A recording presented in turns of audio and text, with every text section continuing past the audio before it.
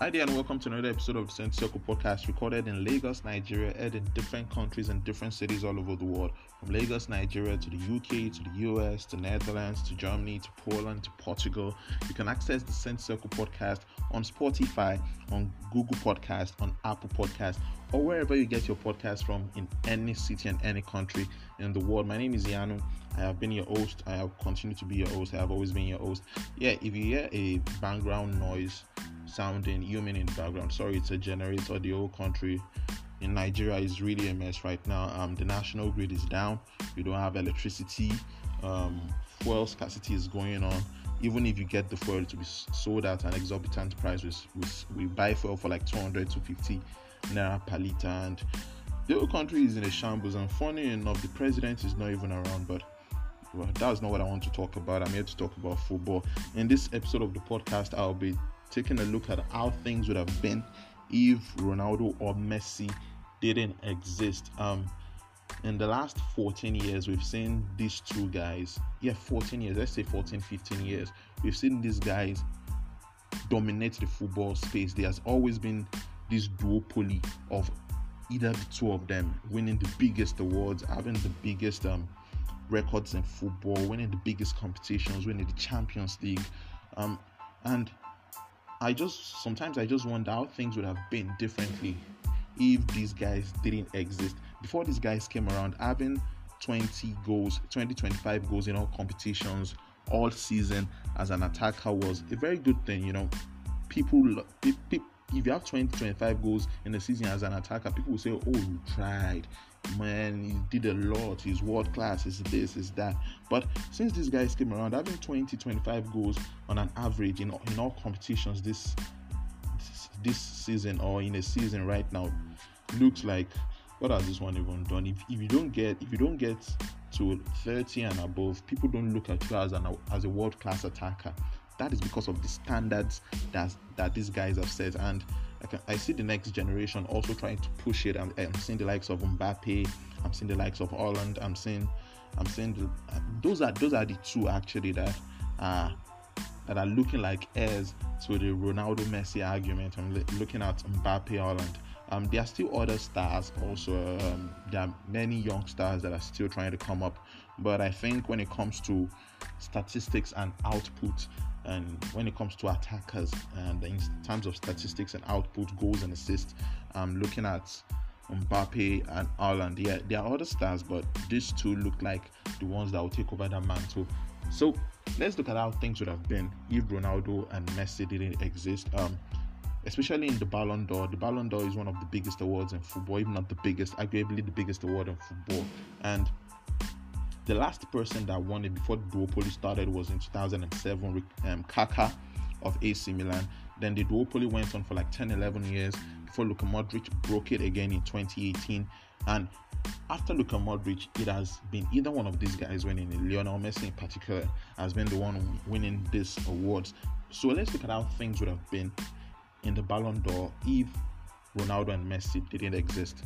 So after 2007 that Kaká won it, the next episode of the award, or the next edition of the awards, took place in 2008, and Fernando Torres would have won that if Messi and Ronaldo didn't exist. Torres won the Euro Championship in 2008 with Spain, scored the winning goal in the final against Germany, had a very, very impressive first season with Liverpool, was arguably the best striker in the world. I remember the boy from Madrid with his long flowing hair and putting bands and everything. He was one of the guys that made me actually love strikers because of his movement, his pace, his power, everything. Fernando Torres at Liverpool was unplayable, and that 2007-2008 season was the highlight of his career. Would have won the Ballon d'Or in 2008 if Messi and Ronaldo didn't exist. In 2009, it would have been Xavi Hernandez. In 2009 was third actually, behind Messi and Ronaldo. So if those two didn't exist, Xavi would have been the winner. He won the treble with Barcelona. That is the Spanish La Liga, the Copa del Rey, and the UEFA Champions League. He won all that, and he had an impressive season running the midfield alongside another guy that would have won it in 2010. Andres Iniesta would have won it in 2010. He was second, actually, only to Lionel Messi. He scored the winning goal in Spain's winning World Cup campaign in 2010 in South Africa. Scored the winning goal, won the La Liga also with Barcelona, and had an impressive season when it comes to individually. Individually he won. He had an impressive season, and he would have won the Ballon d'Or in 2010 if Messi didn't exist. In 2011, it would have been Xavi again to win it. He won another Champions League and another La Liga title with Barcelona, and had a very good season running the midfield also in 2011. In 2012, Andres Iniesta again would have won it. He was third behind Lionel Messi and Cristiano Ronaldo. I think it's the most brilliant season Iniesta had personally in terms of football. Yeah, he won the Euro Championships again with Spain in 2012. He won the Copa del Rey. Didn't win the La Liga. They lost the La Liga to Barcelona, to Real Madrid rather. But he played good football, and I think he would have won the Ballon d'Or if Messi and Ronaldo didn't exist. In 2013, Frank Ribery would have won it. He won a treble, which is the Bundesliga, the DFB Pokal, and the UEFA Champions League with Bayern Munich. He was a threat to every opposition defender. I can remember in the semi-final against Barcelona in the UEFA Champions League, he sat Lionel Messi on the ground. Lionel Messi, Frank Ribery sat him down. That was how good Frank Ribery was in 2013, and he should have won that award if not for Cristiano Ronaldo and Lionel Messi. He only came in third, and it was behind these two guys. Of course, in 2014, Manuel Neuer would have been the first goalkeeper to win that award after Lev Yashin in 1961. He won the FIFA World Cup with Germany in 2014. That World Cup was held in Brazil, and he put up one of the best displays we've ever seen of a goalkeeper, and he fully deserved to have won it if not for Cristiano Ronaldo and Lionel Messi. In 2015, Neymar would have won it. He won the treble with Barcelona. He was part of the best attack in the world and one of the best attacks of all time, the MSN Messi, Suarez, Neymar. In 2015, they won the La Liga, the Copa del Rey, the UEFA Champions League in 2015.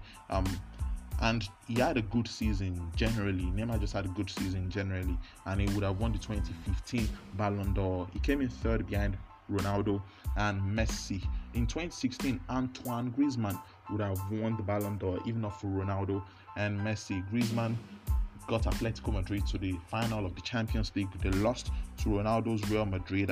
They should have won that final. I think that was one of the closest UEFA Champions League finals ever in recent times.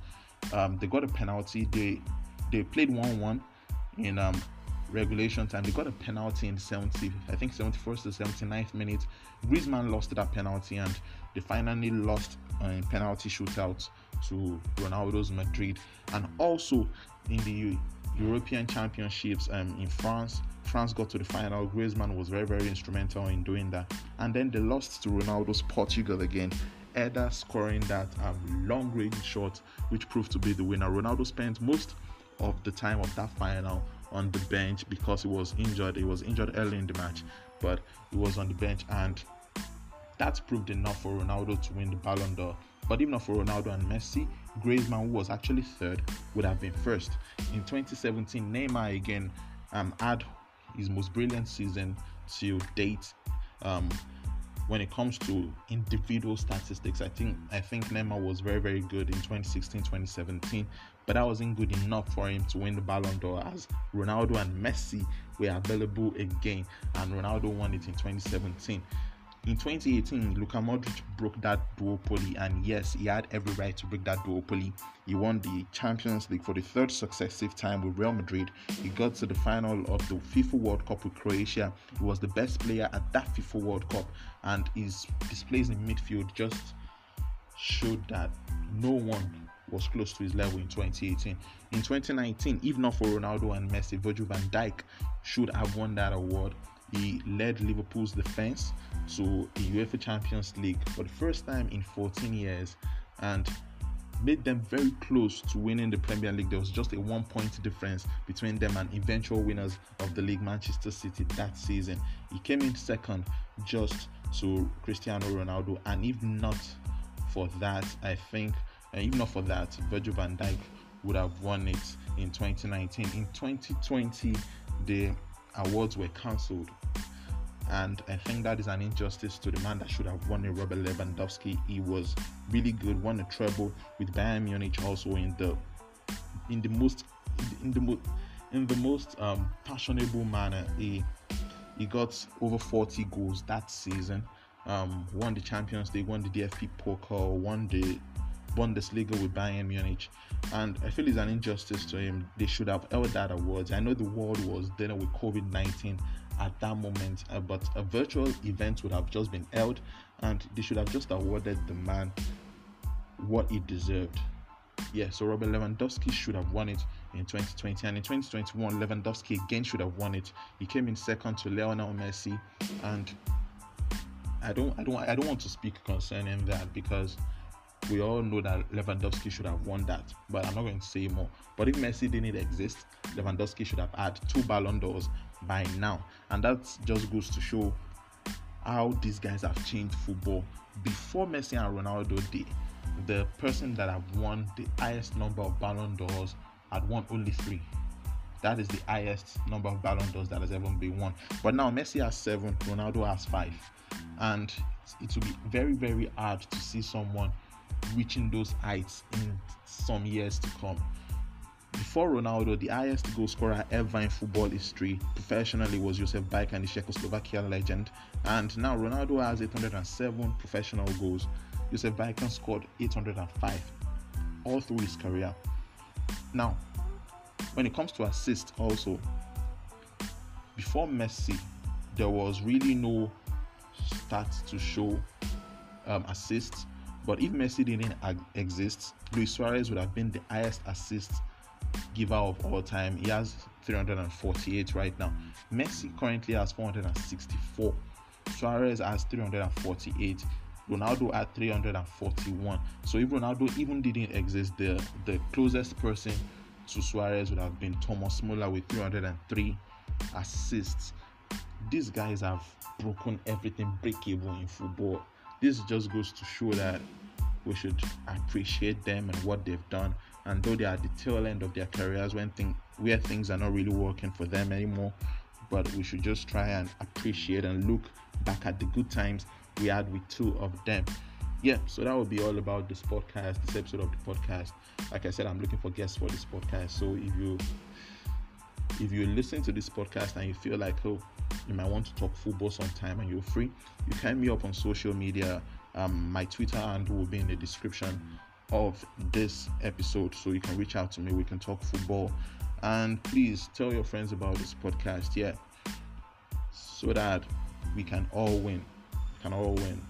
So tell your friends who love football, tell them that is a football podcast who just drops facts and just talk 1 or 2 things on football, and let us find a way to help each other. Thank you very much for listening to this episode of the podcast. Another episode will be out as soon as possible if Nigeria gives me the chance to put my head together. But no, that's just a joke. But another episode will be out as soon as possible. Thank you so much for listening to the next episode. It's still the Center Circle Podcast. Over and out.